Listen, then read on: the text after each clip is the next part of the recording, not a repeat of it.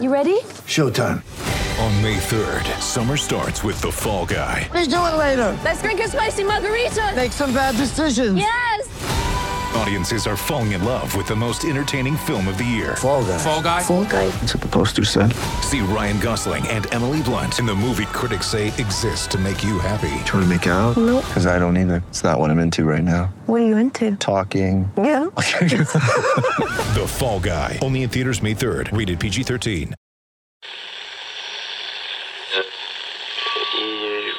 Empire.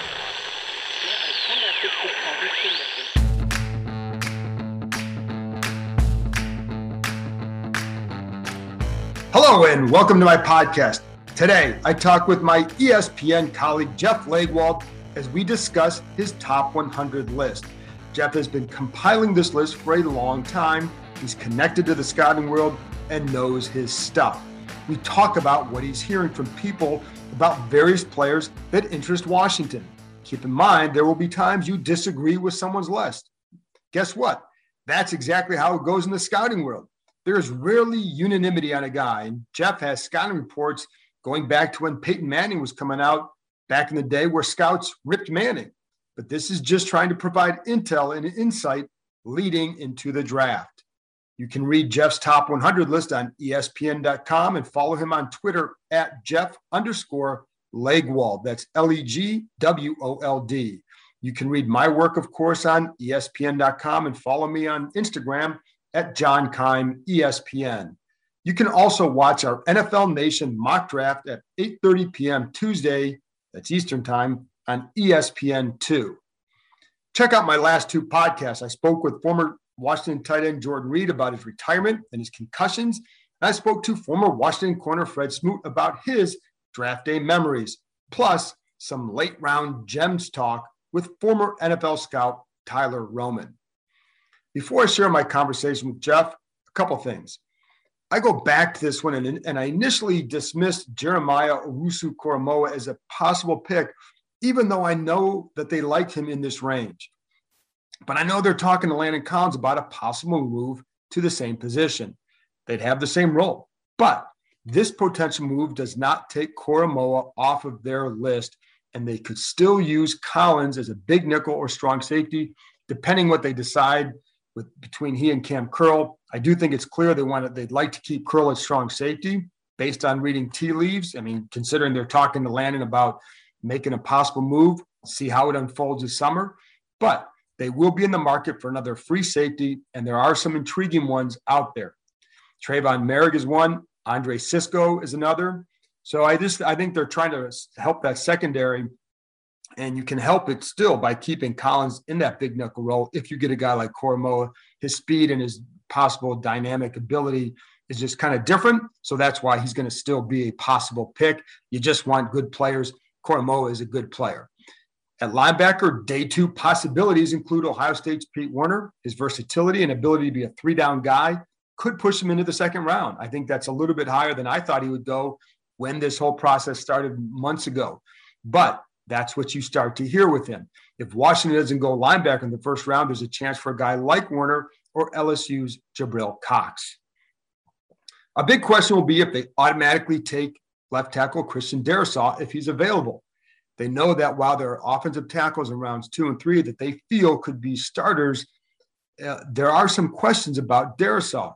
But do you leave him on the board if available? And that's especially how you really stack up those guys based on what else you think might be there in rounds 2 and 3. And I still say, I think I said this last time, I think in an ideal world in those rounds, they might trade out of those, maybe trade out of a fourth or picks in this draft to pick up some capital for next year when they feel like there's going to be a lot more high-level talent available in those rounds. But that depends on the position, because at areas where they want guys, linebacker, safety, corner, those corners from Georgia, the second round, possibilities, there's guys that they like in those rounds, I think, that could help them right now. So it's not automatic they're going to trade, because a lot of teams want to trade, but there are guys that they like at areas where they want to fill things. They have a chance. Listen, we all talk about this offense, but they have a chance to build a really good defense if this draft hits right. Improve on a really good defense. Anyway, at quarterback, While I've been saying all along they would look hard to draft one, it's what I've consistently been told from the time that they signed Ryan Fitzpatrick. I also want to remind you, it doesn't mean it will automatically happen. The one quarterback in the first round that I could see intriguing them is Justin Fields. And I say that mainly because I think he might be the one who falls far enough back that it could be tempting for them. And I don't think they would trade up if Trey Lance falls. That one I feel pretty good about. And the cost would be much less if Fields gets back into the top 10 or even out of the top 10. I'm not confident at all that he slips out of the top 10. But if he does, I think you got to really pay attention to that one. After that, Kyle Trask, perhaps Davis Mills. I've heard Trask's name a lot. Mills' name I've heard, not quite as much as Trask, but I've definitely heard it. I also don't think they will force this pick. I always go back to Kansas City because Ron Rivera is tight with Chiefs coach Andy Reid. Reid was in Kansas City for 5 years and made an offense work well with Alex Smith at quarterback. Wasn't a great passer. We know Alex's history, but he was a good quarterback. But he wasn't, but they didn't force the issue. I think in the time where he was there, they took 2 other quarterbacks in the 5th round. They really weren't looking for his replacement. Then when they saw that they had a guy there that they loved in Patrick Mahomes, that's when they pounced. Now, Washington doesn't have that same level of quarterback right now for Alex Smith, because Smith at that time was about 30 years old. They do have Fitzpatrick, obviously, and they have Kyle Allen and, of course, Taylor Heineke. I'm not saying they're going to wait 5 years, but I do think it will be why if they don't get a guy if there's not a guy they love there, they won't feel the need to just draft any quarterback. That's why there's some guys later in the draft that I'm not sure that would really interest them, because they have guys that they already like who can develop now that they feel they're more intriguing to them as far as developing. That guy has to have a legit chance of making the roster, and that means being obviously better in their minds than Kyle Allen or Heineke. Also, Steven Montez. Yes, they are intrigued by him. It's not having – they liked what they saw last summer, and you would hear this every so often, and Rivera even referenced it later in the year when he was having to make quarterback changes. The inability to see him in a preseason game really hurt. And I think they saw some stuff in practice, but they want to see it in games. So they're going to experiment with moving around a little bit. We've talked about that before, but I definitely know there's some there that want to see more from their quarterback because they are intrigued. So if they don't get their guy, a guy that they like, they can just go about filling other spots and then waiting for when their guy does come about, and that is when you pounce. Here's another way to look at it. If they stick with their first 4 picks, they could end up with a starting tackle, a linebacker who starts for them, corner, safety, another running back. It's funny because I haven't talked a lot about running back, but I know it's on the list, and I've told you it's on the list. I don't know where the sweet spot is for them is. I'm not sure where it's going to be in terms of prioritizing, which round they might be targeting, because I think it's hard to target a round. You have to let the board unfold. But it's a don't be surprised if situation. So if they went and got a running back, if a guy sitting in their second round and they pick one, don't be surprised. I'm not necessarily what I'm hearing, but I know that they want to improve or to add more at that position. So a lot of stuff to talk about, a lot of stuff that I'm anxious to see unfold and to actually finally get some answers. Anyway, I'll have more on the next podcast, which will come out Wednesday morning, a bonus one, and therefore a shorter one. Anyway, after this break, I'll be back with ESPN's Jeff Legwold, who put together his annual top 100 player list for the draft. What does he have to say about some Washington targets, and where do they rank? Hey, this is Joel Corey from Inside the Cap. I know you're enjoying the John Keim Report, which gives you insider access to the Washington football team, everything you want to know, which is going on with the Washington football team. Once you're done with that, check out my podcast, Inside the Cap, which gives you the ins and outs of the NFL salary cap and player contract negotiations. Check out these 2 products and other fine podcasts from Empire Media. This show can be found on Podcast DC, the new local app with hundreds of options in local news, health, and, of course, of the DMV region. Download the Podcast DC app to hear all the Empire shows as well as the other great content. Well, Welcome back. Now here's my conversation with ESPN's Jeff Legwold. All right, Leggy. That time of the year again, the Jeff Legwold Top 100, one of the best things we have on our site all year. Always good, always informative. So I look forward to talking to you about this. But first I want to ask you, how different was it putting together the one this year compared to past? Was it harder? Was it different? What was that like? John, it's funny. I mean, I've gone to the combine every year since 1987. So, February, I spend a week in Indy. It's just been part of my life for 3+ decades. And it was weird not to have a combine this year. I didn't go to any pro days. So it's the first time in a very long time I didn't go to any pro days. So it was an odd year in terms of, you just didn't see the people. I didn't see the scouts and the personnel guys that you've talked to over the years. And, you didn't have any of that informal information, as it were. You still can call people, but this time of year, everybody's swamped. And the one thing I did take away is there were two very different tracks teams took. Some teams, like the Broncos, tried to go to as many pro days as possible to cover for the time they didn't get with guys. And some teams, I believe the Rams, did not attend a pro day at all. So very different strategies this year. I think it will be interesting down the line to see how teams adapt when things return to the way they sort of were before, but how teams keep some of what they did. Because I heard an awful lot of people liked the Zoom calls because you got an hour with the prospect instead of just the 15 minutes at the combine face to face. So anyway, a very different thing, but I think everybody tried to make the most of it. But I think the biggest thing fans should look for is guys with medical questions could fall on the board in some places just because teams could not get the same amount of information they got. People tried to do the exams virtually or exchange the information virtually.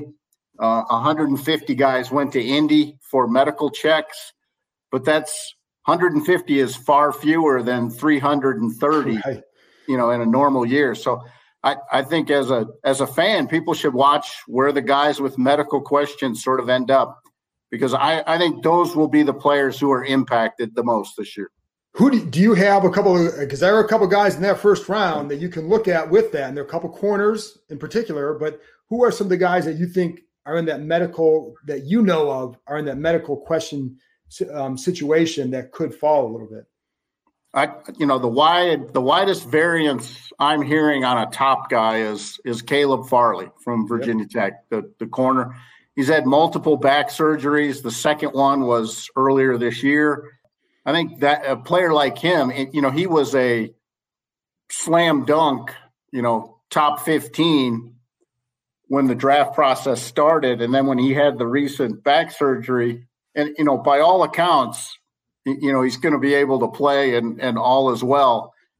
But I still think some teams will and I know some teams have more questions about that than they would have in a normal year had he gone to the combine and every team's full medical staff could have looked at him. Because even this year, the medical checks, teams could only send 2 representatives each. And normally they would have 10, 11, 12 people in that medical exam room. So, I think Farley is one player. I will be very intrigued to see where he is selected in the first round, because as a prospect is amazing potential. He's only played defensive back for 2 years, and to be able to do it the way he does and with his athletic traits, I mean, a tremendous prospect. But I'm really going to be intrigued to see when his card gets turned in on Thursday.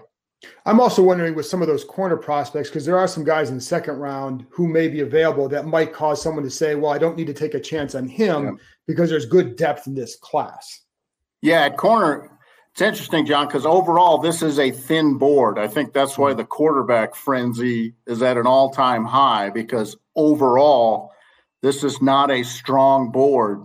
From about the middle of the fifth on, you're going to see players selected. People are going to be looking them up, trying to find them on lists, whatever, because it's going to be so different team to team, because it is a thin board, and some positions are as thin as they've been in years. Defensive tackle is as thin as it's been in over a decade. But corner is the one strong, deep position, corner, wide receiver. But you could, there are draftable or very draftable corners deep into the sixth. I mean, you're well into day 3, and you're still looking at corners with very good draftable grades. I mean, I got well over 30 corners going into day, overall with draftable grades on this board. And that's really good depth. And that may cause all teams to say, we'll just hang on and get a guy in day 2. Who are your top 5, top 10 guys on this list? Who are your top? Well, let's go top 10. Top 10, I put Lawrence at the top. Trevor Lawrence is just phenomenal. The more I watched him all 3 of his seasons, you just appreciate how good he was. I'm not certain he was appreciated even as much as people like watching the guy. A phenomenal prospect, just everything you'd like in a quarterback. And of these quarterback prospects, I think he faced the best competition, played the most high-stress downs in big situations. And you're talking about a guy in all of his high school years and 3 years at Clemson, never lost a regular season game. So, I mean, that's just unbelievable to me. But I start with Lawrence, Kyle Pitts at 2, Devontae Smith at 3. I don't care what he weighs, essentially. Jamar Chase at 4, LSU wide receiver. A bit of a surprise. I always have a curveball, scouts say, but Rashawn Slater is my number 5, Northwestern tackle. There you go. There you go. A lot Jalen of people Waddle, number 6. Patrick Surtain at 7. Penei Sewell at 8. Trey Lance is my QB2. I got him at 9, and Kwity Paye at 10. That's kind of my top 10. So, and that's why I say, I think this year, I'm curious, when you're talking to teams, did you notice a wider variance on opinions on a lot of these guys at the top? Yes. I mean, it's a wider variance overall just because of the board. Again, it's a thin board. So and it's kind of a top-heavy draft. I mean, there's a lot of agreement on sort of who the top 40 prospects are, but you could mix and match the names of those 40 in a lot of different ways. I think from the way teams, from me personally, just from talking to scouts, I have Slater a little higher than some people, and certainly Lance. He's QB2 for some guys, but I just think he's an underappreciated player, and had he played more than one game this past season, I think, he certainly would be. I think he would be higher on a lot of boards than he is. And to me, in terms of an NFL prospect, you get a free year almost because he's only 20. He won't even turn 21 until May. So you get a free developmental year for a guy who's going to be. He won't even be 25 if you take him in the first round and his contract runs out. Where do you have the other quarterbacks? What numbers are they? I have Justin Fields as my QB3. I've got him at 11. I ended up with 23 first-round grades this year. So Zach Wilson's at 24 for me. So he's his grade is at the top of the second for me. And, John, I think I should say the dirty little secret of the draft is there's never 32 first-round grades for any team. 23 is a lot, it seems like. Yeah, no, I think it's a top-heavy board. Yeah. I think it really is a top-heavy board. vacillated a little bit. I was sitting at 21 for a little bit, and then I redid some guys and ended up with 2 more. But and then beyond that, I think Wilson. I got Mac Jones at 33. Right in there, and that's after that, it's a big gap until the next group. Because the next group is a group that would, if Washington gets a quarterback. Yeah. My guess right now would be if Justin Fields fell far enough and they didn't have to didn't have to jump high to get him, or you're looking at a day 2 guy. So the day 2 guys would probably be Davis Mills, Kyle Trask. Where do you, and those guys, I know with Trask especially that there's been interest there. With Mills, I've heard there's been interest. Where do you have those guys at? I would throw Kellen Mond in the sort of that second group of quarterbacks. Mond is a player I like probably a little more than some too. And I think what Mond has is, you're talking about all these shorter resumes at quarterback. Mond has the long resume of this group. He's 44 starts in the SEC is quite the, that's quite the list. So, I got Mills down in Mond, Mills, and Trask. I got Trask in late day 2, early day 3. Mills is at 70, and I've got Mond a little above that. So I think Mond. So Mills, those 3 guys are in the group, and that's the big. There's a huge variance on that second group of quarterbacks. What teams think. Really, some QB coaches really love Mond's potential. Mills is a guy people have learned to or sort of confirm that they like as they've gone through the pre-draft process. He really threw well at pro day.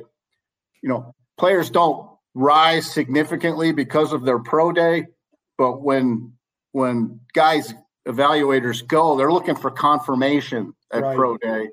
And they got that confirmation from Mills that he had a really good day in that regard. So, let me interrupt you for 1 second with those pro days, because with him, he's only had 11 starts. Right. So there is more they need to see, but I'm also guessing some of it is also being there, feeling their presence, and then seeing how they interact. So what do you think really made a difference at his pro day? I always say, John, those are prom night. You never look better than you do at your pro day.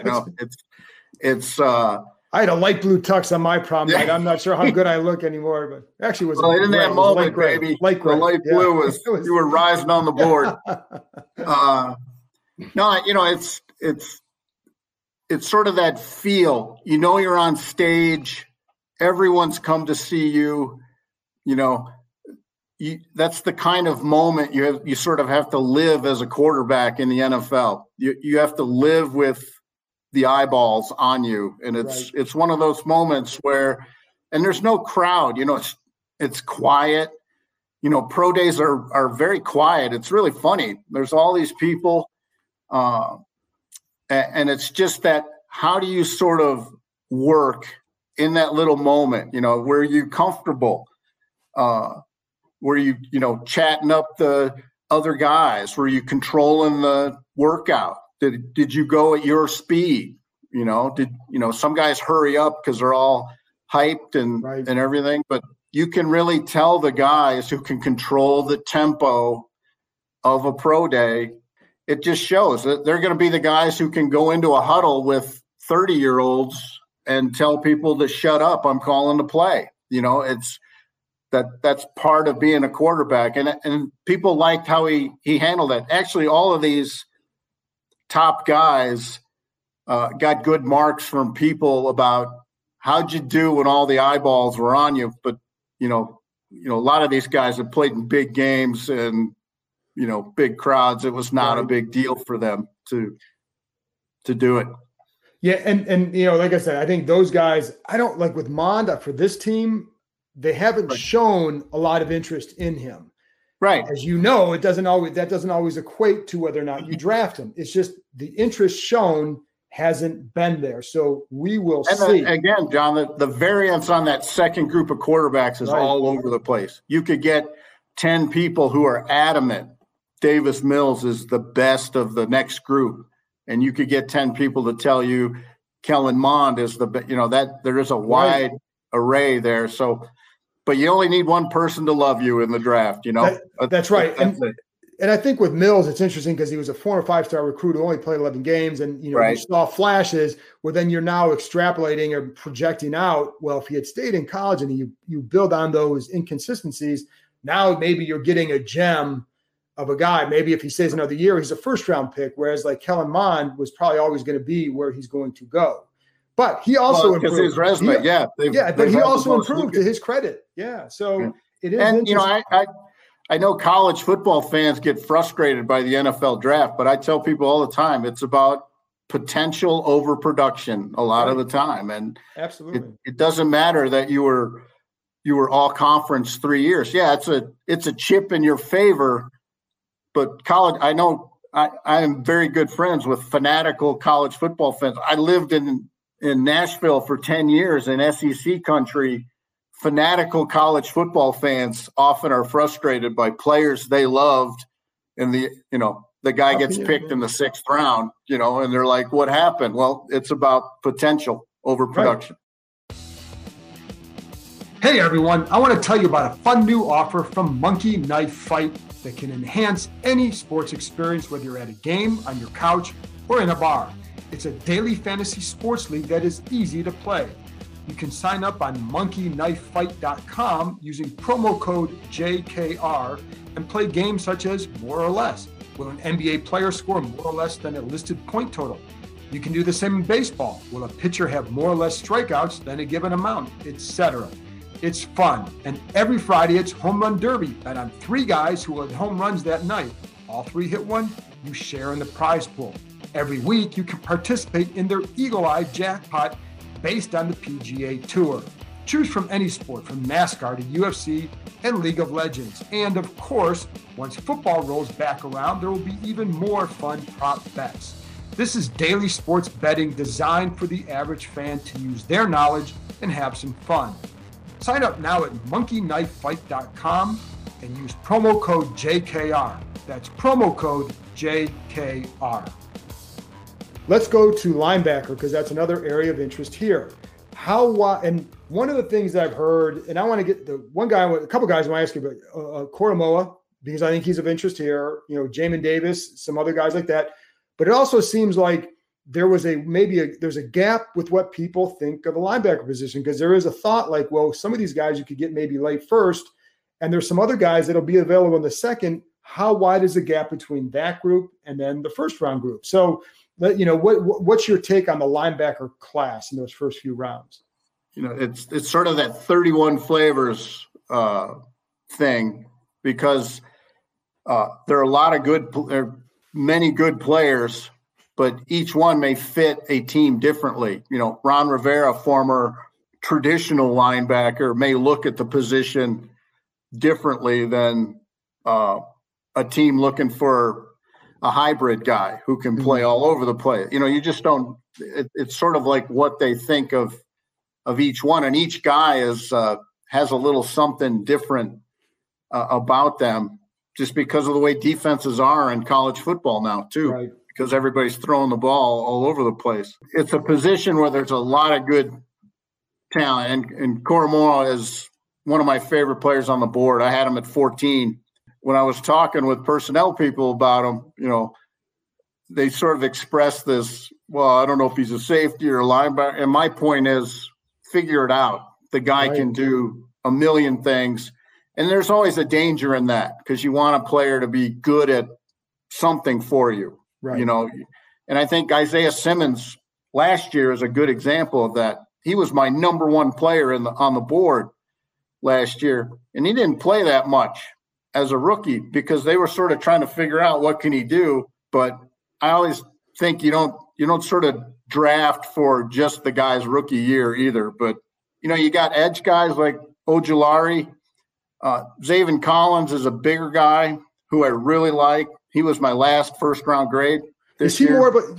I've heard teams, and this is why I don't look at him as an option here, as more of a 3-4 guy. Did you hear a lot of that? Yeah, I did, because he's big. That's the thing. He's 270, man.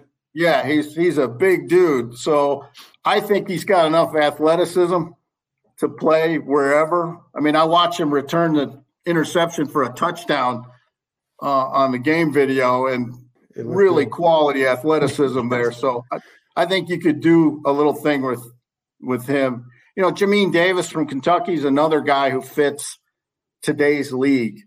You know, he's about 234 pounds, very athletic, closing speed, can cover, you know, willing in the run game to get in there.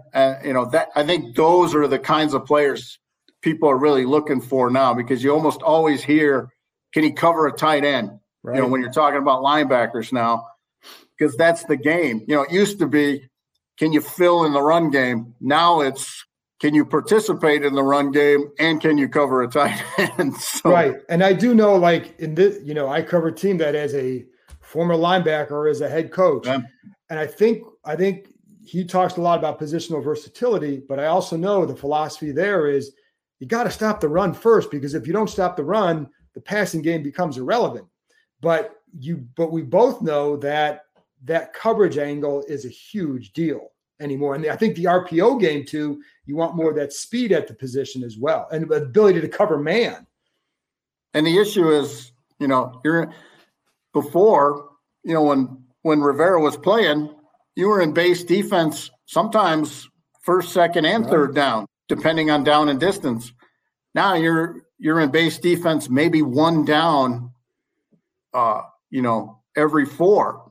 So what you do at linebacker is different now. You know, you've got two on the field, you know, most of the time. So they have to be able to do a lot of different things in your scheme to make that work. You know, that's why, again, that it used to be 250-pound guys. Now, you know, it's Jamin Davis, Nick Bolton, all these guys that are 235, 230, you know, right in there. That's the linebacker's size now.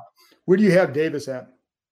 Davis, I like him a lot. I've got him up in an early day two. Okay. And that's about early day two. That's about where I've heard from him. And that's why I say, like, I wonder if you want a linebacker and you're like this team, you're sitting there at 19 and maybe I'm at 27 right now, for example, 27. For me, that's early day two. Right. Yeah. So, but if you're like a team like Washington and you're looking at, you know, hey, we could take Koromoa here, or you can try and trade back and get a similar guy at the end of the first or early second, whether it's a Davis, maybe I've heard, and I don't know where you have Pete Werner. I've heard his name a few times by Barrett Browning, another guy. Barrett Browning's another guy. Yeah. Yeah. I think Werner fits what these guys would want. Probably a little bit more, but so I just wonder with a gap with that, like if it, you know, if it would cause teams to trade down, or do they say like Koromoa is just this much better and more impactful maybe than somebody else? So that and more versatile, right? And more versatile. You're thinking he can line up multiple places, whereas the other guys maybe, you know, one or two. Right. You know, and again, you know, sometimes versatility is can work against a player because they want you to be great at one thing. You know, you always hear that, like, but he's good, but what's he great at? You heard that with Kyle Trask, but with offensive line, Christian Darrisaw. What are you hearing about him? Because I hear both ways with him. He is sort of that. If you know, I think my line was, any offensive line coach who watches him in the run game is going to be in a good mood, because he just rampages people in the run game. And 15 years ago, that would have made you really a gold star. But now, you know, he's got some work to do in pass protection. But I think he's a first round prospect. I really like him as a player, but he's much farther along in the run game. But has all the footwork, reach, balance. So you're saying, okay, once he gets some teaching, he's going to be okay at pass protection because he has the attributes to do it. So I think he's a great prospect. So when you're looking at left tackle again, because he might be gone before Washington picks, I think if he's sitting there at 19, then the decision is how do these second and third round tackles project to left tackle? Who are some project left tackles that you have on your list that you might say, well, if you miss on Darrisaw, you can get this guy because I think, what I hear is that he can play left tackle. I got Darrisaw at 13. I mean, I think he's just a really I think in pass protection, my favorite thing he showed was that he cuts the angles of the speed guys. And that's in today's league, that's a huge thing. And he does it sort of naturally. So even when he puts his hands in the wrong spot and the rest of it, he has his footwork in the right place. But the tackles, it's really intriguing because you've got all these guys who are down the board who are, Walker Little from Stanford, he's almost 6'8", Spencer Brown from Northern Iowa, he's 6'8". You've got these big framed future left tackles maybe who just need a little work, like I say, Walker Little from Stanford, he missed some time with injuries. Again, you're projecting, right? And I think he's a good day two, good day two tackle. People to look at. But those are the kinds of players you're looking at. The strength of the board is the interior guys, guard and center. Right. There are an awful lot of those guys. So I think the run will take place on the tackles at some point as people sort of run out of graded guys at that position. Right. And that's why I think like if Darrisaw is sitting there, they would take him because I think because they know they can get certain other positions in the second and third round. What's the one position that is not deep that you say, if you want a guy here, you better get him early? And defensive tackles as thin as it's been in years. You said that, it's not a great there are some safeties, but I think, again, it's what you like in a safety. It may be thin for some schemes. Wide receivers pretty deep, tight end very thin. I mean, I'm not sure people are going into this draft thinking, oh, we're going to get plenty of help at tight end because it's just not there, especially after the first couple. Then after that, it's more of hope, pick and hope. And because I'm assuming, obviously, Kyle Pitts, Freiermuth, would he be your second tight end, then Hunter Long? Is that how you have it, or? I didn't have Hunter Long. I like, and it's intriguing. I mean, Hunter Long would be probably a fourth rounder for me right now. I think is what I had on him. I snuck Tommy Tremble in as my number 3 tight end, simply because athletically, to me, they didn't throw him the ball very much. Like he didn't have a touchdown catch this past season, but when he runs routes and frames the ball, I think he looks great. And he already blocks better than everybody else at the position. He gets after it blocking. So I think he has the toughest piece already figured out and shows much more potential as a receiver than he's been given the opportunity in college. And I know this team here, they've got guys who are trying to convert as pass catchers. They need a guy who can block as well. So that would be something to watch out for. That's a guy I'd look at if I was them. Yeah. I think he's tremendous as a blocker. I mean, he's tenacious. He locks on. Good. I mean, his footwork, he looks like he was taught as a lineman at some point. I mean, he really has good footwork when he's engaged. And I think he can be so much more as a receiver. But like I say, he was my tight end 3. Freiermuth, I have at 60. So I got him right at the bottom of the second. So, and the last thing then, how much are you hearing? Because of the way this draft is, and because of next year, people are going to expect it to be a lot deeper. How much are you hearing more of a desire by teams to trade back? Because the problem is everybody always says that, we just trade back. But you need somebody to trade up. And if everybody wants to get those assets for next year, it becomes harder to then trade back. But do you hear a lot of that kind of talk like, hey, we want to load up for next year? Well, I think, the old more darts approach, the more darts you throw at the target, the more hits you're going to have.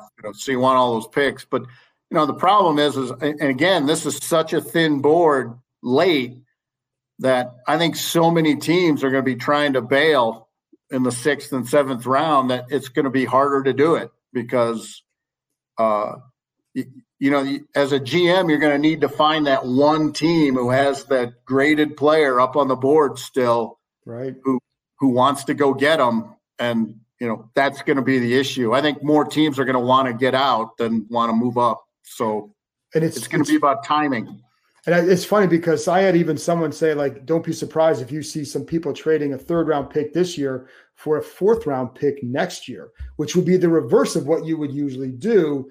But they said just the depth, the potential depth for next year, that teams will want to be in that top 100 because of the expected talent depth next year. But again, and that's always a roll of the dice. You're projecting on spring grades and all these guys going back, and you're projecting from a pandemic season. Some teams played 6 games. Some, you don't have the information you usually have to project the next draft. So I think, true. To me, I wouldn't surrender more value to get less. But people have said that to me or they'll just take the throw-in 7th rounder in the deal just to get it done and make it look better. But I think so many teams are going to be trying to do it in day 3 that it's going to be harder. There you go. Leggy, always great stuff. Everybody check out the top 100 prospect list by Jeff Legwell on ESPN.com right now. How many years have you done this now? I started stacking players in 1986 formally. I had done a little bit informally before that, but I actually started talking to teams and scouts in 1986 in that area. Went to the first combine in 1987. So there you go. You and Mel. I just talked to Mel yesterday about some things. So he's in good shape. He rocks. That guy he's great. People should know he's a tremendous guy, and he's a great guy. I love he's talking very helpful to anybody, and just very passionate about what he does. And I think that I was just going to say we should all be as passionate about our job, and honestly, he and Joel Bucksbaum kind of created this. Weekly, man. Yeah. Joel died years ago, but he and Mel carved it out, really, when you think, and Paul Zimmerman, those 3 guys really sort of made this, that you didn't have to be in the league to scout players, that you could still do it. And,